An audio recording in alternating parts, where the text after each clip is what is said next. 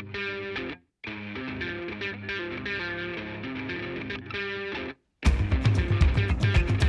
there, it's Story Story Late Night, the positively shameless black sheep of the storytelling family. At Late Night, we strip down to raw truth, and just like that stripper last weekend, we need your tips.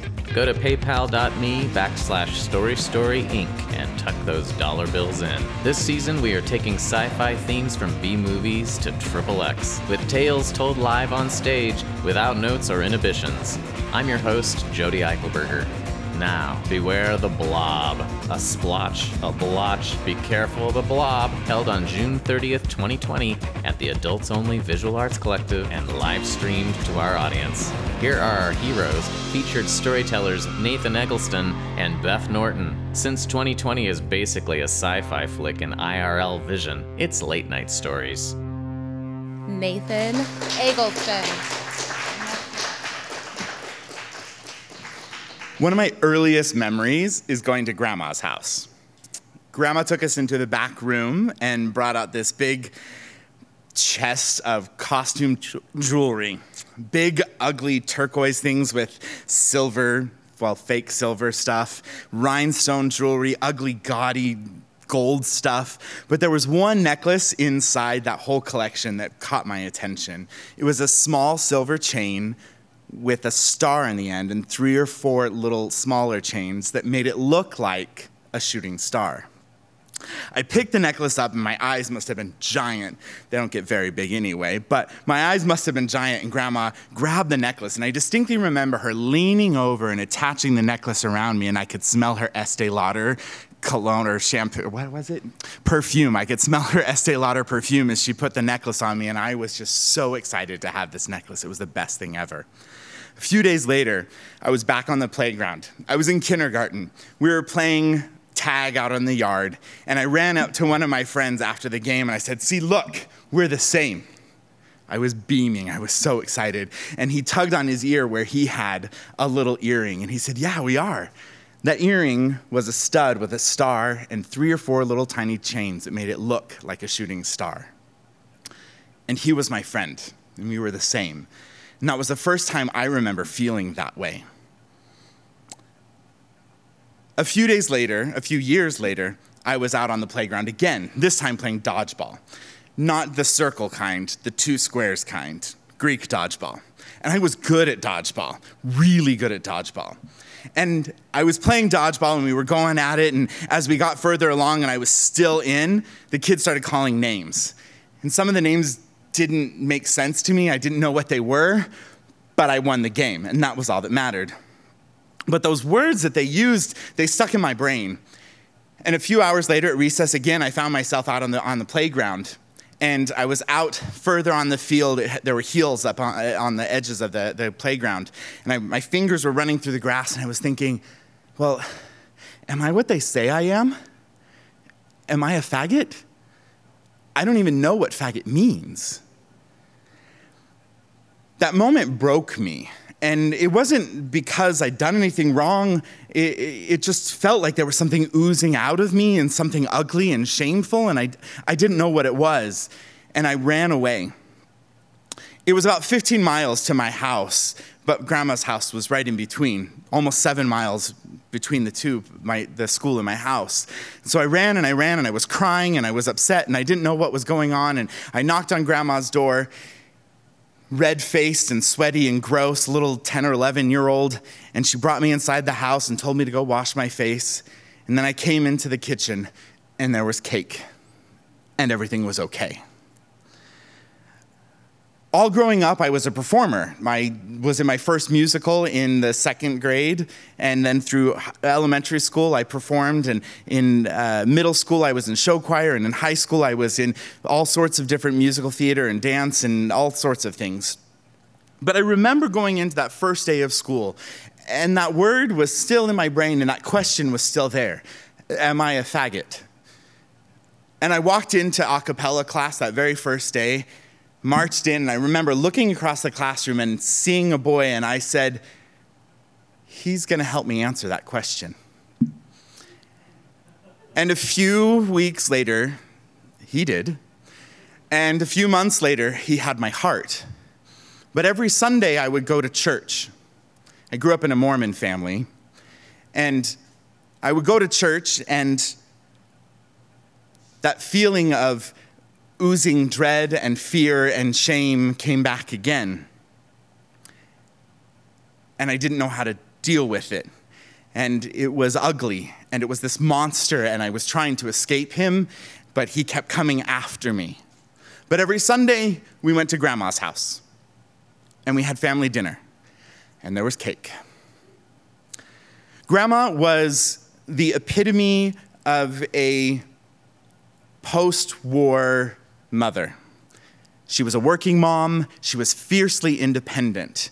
And a few years after her and her husband got married in Blackfoot, Idaho, well, actually they got married in Idaho Falls, but they were from Blackfoot, they moved down to California with cousins and aunts and uncles. And I couldn't go through a year without them telling me about, oh yeah, so-and-so, that's your cousin in my little town in California where I grew up. And that was growing up. We would come to Idaho every single summer. Idaho was this magical place. We got to go to Island Park. We got to go visit my family in the dairies in Blackfoot and Kessler's Market there. And it was this amazing place that just had this sense of wonder. And I remember distinctly, on more than one occasion, being back in the back of our family station wagon or Suburban, my face pressed up against the glass, watching my cousins as we drove away and thinking, I can't cry in front of them. But I would always cry when we crossed the border and we left Idaho.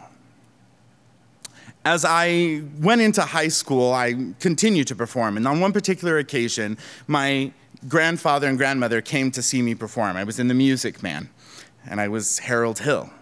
And my grandfather gave me a big, giant hug at the end of the performance, tears in his eyes. He was a burly Navy man who had been a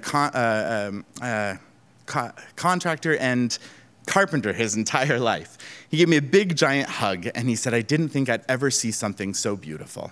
And right over his shoulder, I could see my grandmother with her blonde hair up in her beautiful curls and her big, giant smile and a twinkle in her eye. And at the end of the performance, she said, hey, let's go back to my house and we'll have some cake. So we went to grandmother's house. A few years later, I started to get ready to go for my mission. And that monster was still there. And I needed to find a place for him. And if any of you have ever seen Book of Mormon, the musical, yeah, that's my life story. Literally, in Africa, trying to turn it off, and it wouldn't work. But I was good. I was a good missionary. I was a good Mormon. And one particular time, there was a fight that I had with another elder on the mission. He was from Utah. I don't know what we were fighting about, but it wasn't important. And he called me that word again in the middle of the fight. And I stood up, and I turned away, and I went to my room, and I slammed the door. And I got down on the floor and pressed my back up against the dresser, and I was just so angry, and that oozing, ugly monster came back again. And it wasn't because I'd done anything wrong. It wasn't because I was breaking any rules. It wasn't because I was being bad, but I was caught, and I was angry, and I was scared, and I was ashamed, and so I punched the wall, and I broke my finger right here. And I still feel that pain every time the weather changes. When I got back from my mission, I went to BYU, and my family was very proud that I was going to BYU. I got in on scholarship on dance and musical theater, and I was good at what I did. And I was there for almost 3 years when BYU called me up and said, hey, we need you to come on into the office. And so I did, and I sat down there, and they said, we're so grateful, and you've been such a wonderful asset, but we can't have you here anymore. And I was expelled. Not because I broke the rules, not because I was doing anything wrong or broke the law, but because of who I was, a faggot. And that monster came back again, and that sense of shame and that oozing ugliness was there, and I didn't know what to do, and I didn't know how to escape it.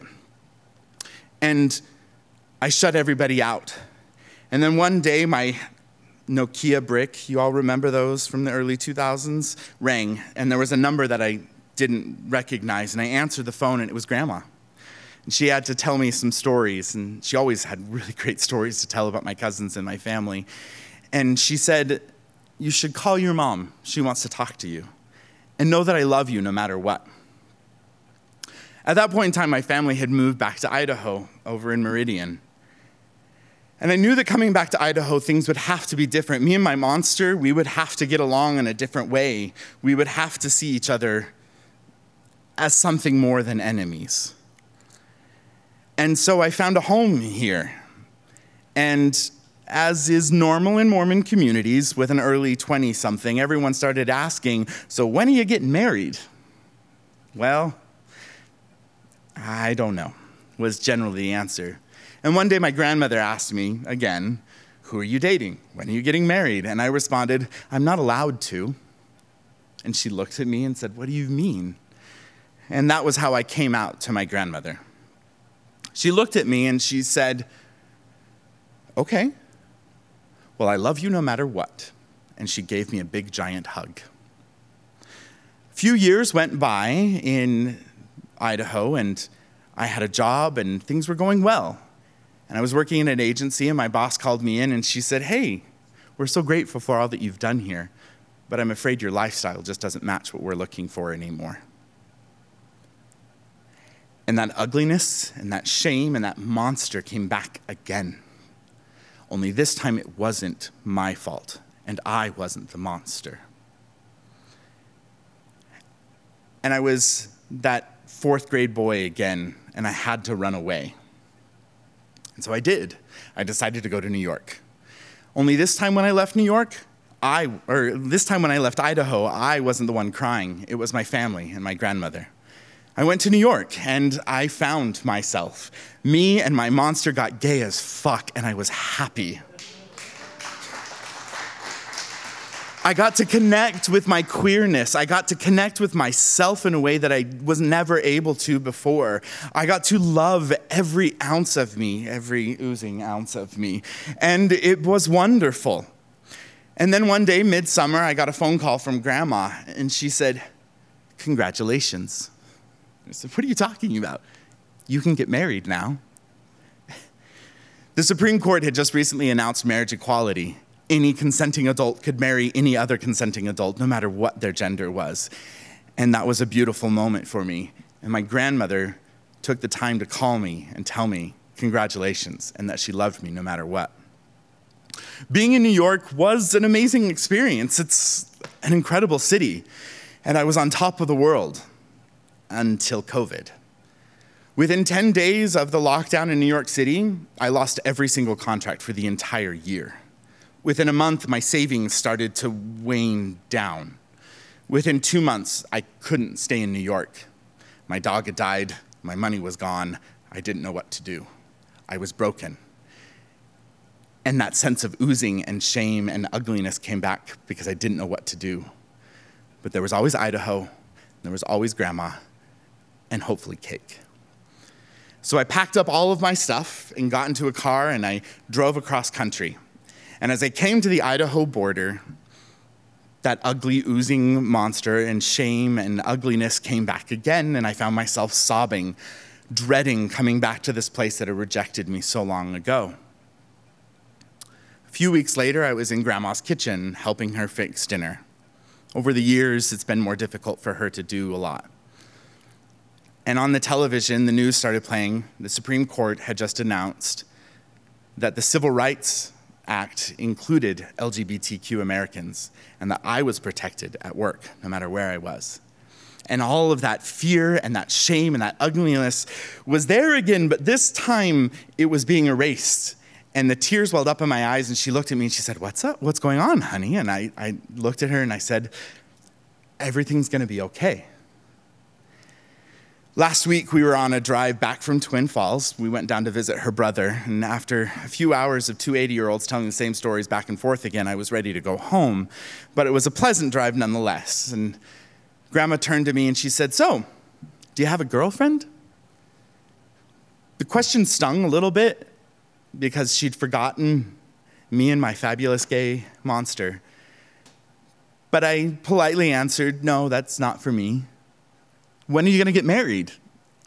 That's not for me either. She stopped herself and she gasped and she said, oh, that's right. You're gay, right? Yes, I am. So when are you going to get a boyfriend? I don't know. By the way, I'm single. If anyone would like to find me, I'm available. And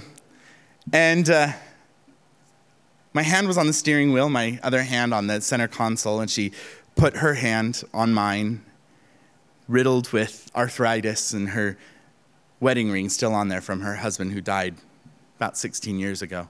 She patted my hand and she said, "Well, I love you no matter what." And in that moment, I knew everything was okay because there was Grandma and my fabulous gay monster, and there was always cake.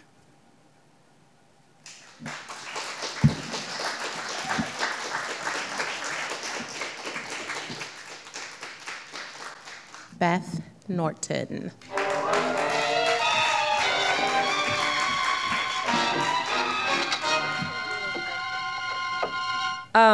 During the crafting of this story, I learned that 80% of the movie The Blob is just these kids trying to warn the town about the blob, like Chanel mentioned. But the town had to see it for themselves, right? Doesn't always happen like that. When I tell people that I grew up in foster care, sometimes I'll get a response of incredulity. One time a woman even said, "Wow, you'd never know." Like, how would you? We don't bear a universal mark. It could be the teeth. Mine are relatively straight, and you don't see many kids in foster care with braces. Another response I'll get is just sort of looking away or a diversion of the eyes, which I take to mean as a signal of disbelief, which can hurt. I first went to live with Rosie and Larry when I was 9. Before that was a woman named Mary who had decided not to adopt me a couple weeks before the adoption was finalized. Before that, it was my maternal Aunt Sarah, her husband and son. And before that, it was a succession of foster homes. Before that, it was my maternal uncle, his wife, more cousins. And before that, it was my mother who had subjected me to violent abuse, neglect, and then abandoned me at 3. So yeah, I was a little fucked up by the time I joined that nice Christian woman's home and who had decided that she also could not take care of me. But luckily, just up the street, there was a foster home that took girls under guardianship, which is a little bit more permanent than foster care, but a little less permanent than adoption. I remember the first time I met Rosie and Larry, I sat at their kitchen table with my social worker in a sort of interview style. I realized later it was more like a sales pitch. They were extremely nice, and they broke out their photo albums, and they showed me pictures of how they would go out fishing on their boat, and they regaled me with stories of this one time when the boat was surrounded by killer whales. And I thought, well, I like whales, so why not? Plus, my favorite movie was Free Willy at the time. And do you guys remember Free Willy? It's when the angry foster kid, Jesse, he gets taken in by an indigenous man, frees a killer whale, to the theme song of Michael Jackson, Will You Be There?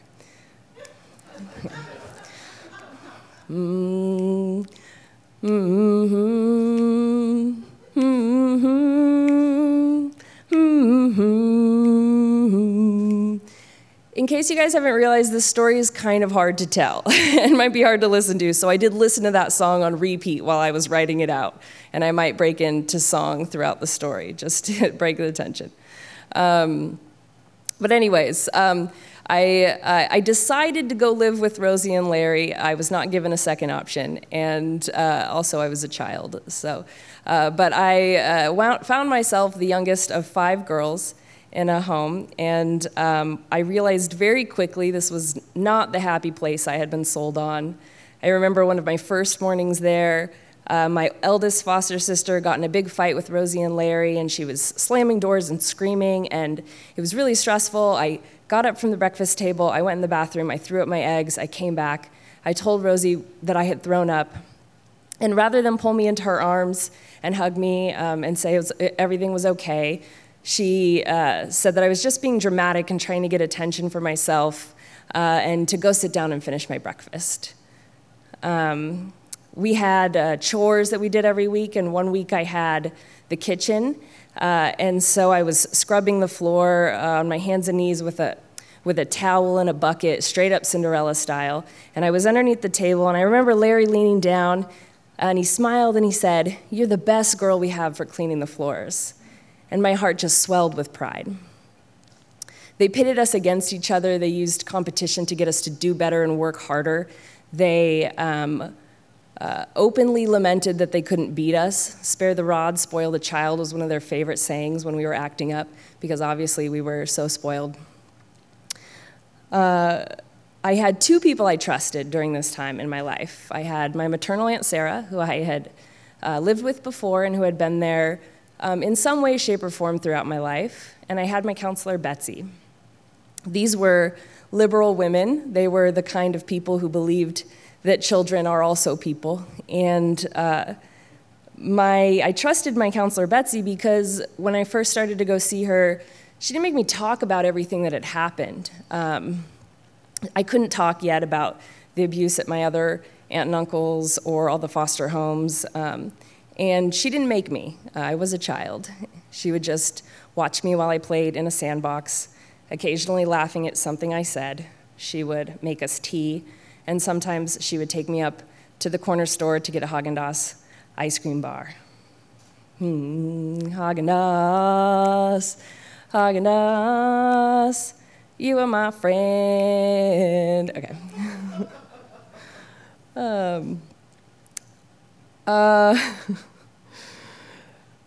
I just got thrown. I was thinking about Haagen-Dazs. Thrown up. I think I was 10 I loved Betsy because also because she would make fun of my social worker with me, which I enjoyed because that woman was not a nice woman. Her name was Mary Ellen, and she was from the South, and she had an imposing presence, and she would say things like, "Now, Beth, aren't you just so lucky that Rosie and Larry are your foster parents?" Now, I didn't believe I was particularly worthy of anything, but I knew I wasn't fucking lucky. And she'd say things like, they take you out on that boat of theirs fishing. They even take you on vacation with them. Now, how many foster kids get to go on vacation? And she did have a point there. A lot of foster parents actually kennel their foster kids. But we got to go to Disneyland, the Lawrence Welk Resort, Disney World, and North Carolina. So, I think I was about 10 or 11 when the blob began to wake me up in the morning. It oozed into my full-sized bunk bed and pressed its softness against my leg, wrapped itself high around my middle, and nuzzled into my neck. It had curly white hair that grew from its sagging ears and a perpetual mustache that covered a thin upper lip. Larry wore nightgowns, and he was getting into bed with me in the morning. I didn't know how I knew it was his penis that was pressed against my leg, but I did. And my body would stiffen, and I would be confused because I wanted the love, but I felt uncomfortable. And I would lay there, and I would count the seconds to see how long was appropriate before I could jump up out of bed, exclaiming, "I have to pee," and then run to the bathroom where I would be safe. I eventually told my Aunt Sarah about this, and she told my social worker, who then called Rosie and Larry, who were furious with me. We all three went down to the department for a special trip, and Mary Ellen took us into a small room where there were 3 chairs, like maybe one of us shouldn't have been there. Mary Ellen sat to my left, and Rosie to my right. I was instructed to sit on the floor. Rosie was stiff in the face, looking down at her nose, lips tightly pursed. Across from us, the blob sat. I could see the curly white hairs coming out from his nose, the pride and anger oozing out of him. Mary Ellen made it very simple. She pointed her finger in my face, and she asked, "Now, Beth, did you lie when you said that Larry gets into bed with you in the mornings?"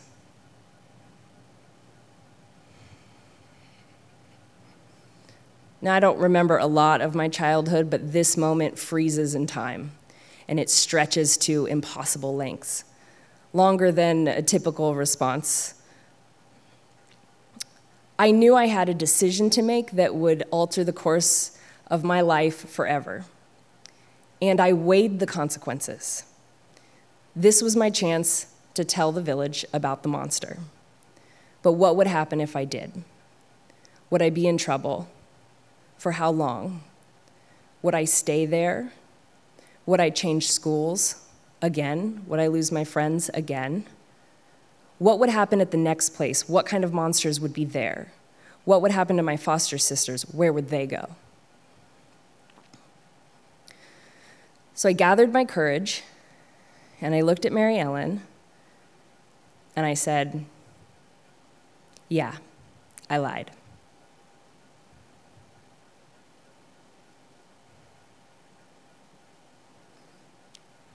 I was a child.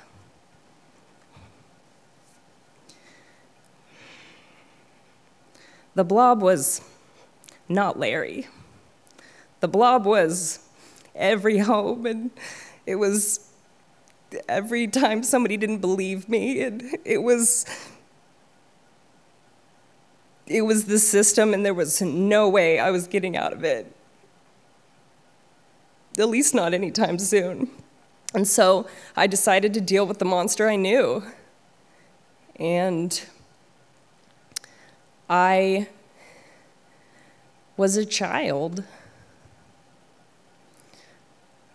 Larry never got into bed with me again. But Rosie started to wake us up in the mornings, and she would come down. She had a bad back, and so she would complain that she had to come down the stairs because every morning to wake us up because Beth was a liar, which was kind of true. I mean, I was still there because I was a liar. And I lived with them for 7 or 8 more years until just before my 18th birthday, when they kicked me out on the porch with all of my stuff, and they told me I wasn't part of their family anymore.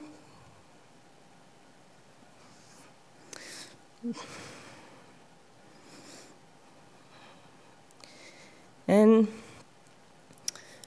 years later, after the cocoon of college, when I was trying to figure out who I was and what had happened to me, I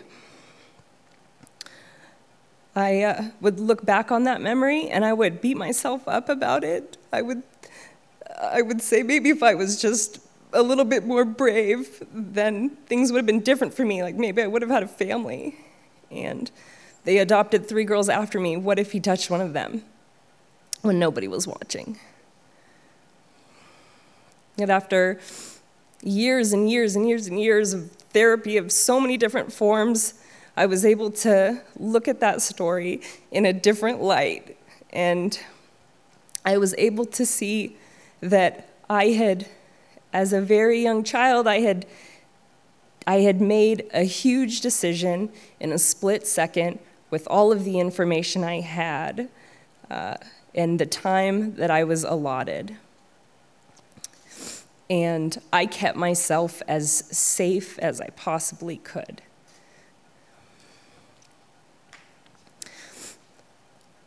It wasn't my job to save the village, but sometimes it still feels like it is.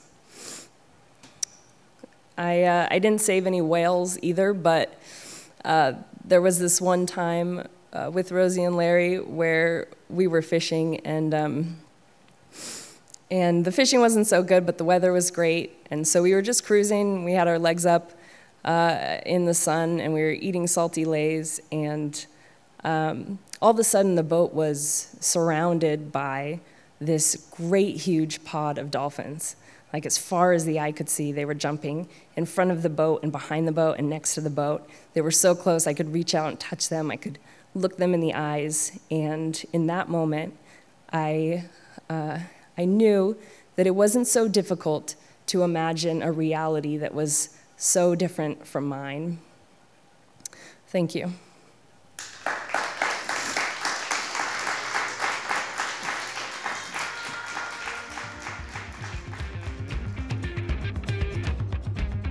Thank you for listening. Story Story Night is funded in part by the Idaho Commission on the Arts and the National Endowment for the Arts. Thank you to our media sponsors, Boise State Public Radio and Radio Boise. Our summer season sponsor is the Over 19 Adult Shop. Our theme song was composed by Ned Evett. Support this storied program, get tickets to our live show, and stay tuned at www.storystorynight.org or on Facebook, Instagram, and Twitter at Story Story Night. Also, check out our YouTube channel. I'm Jody Eichelberger. Thanks for being a part of our story.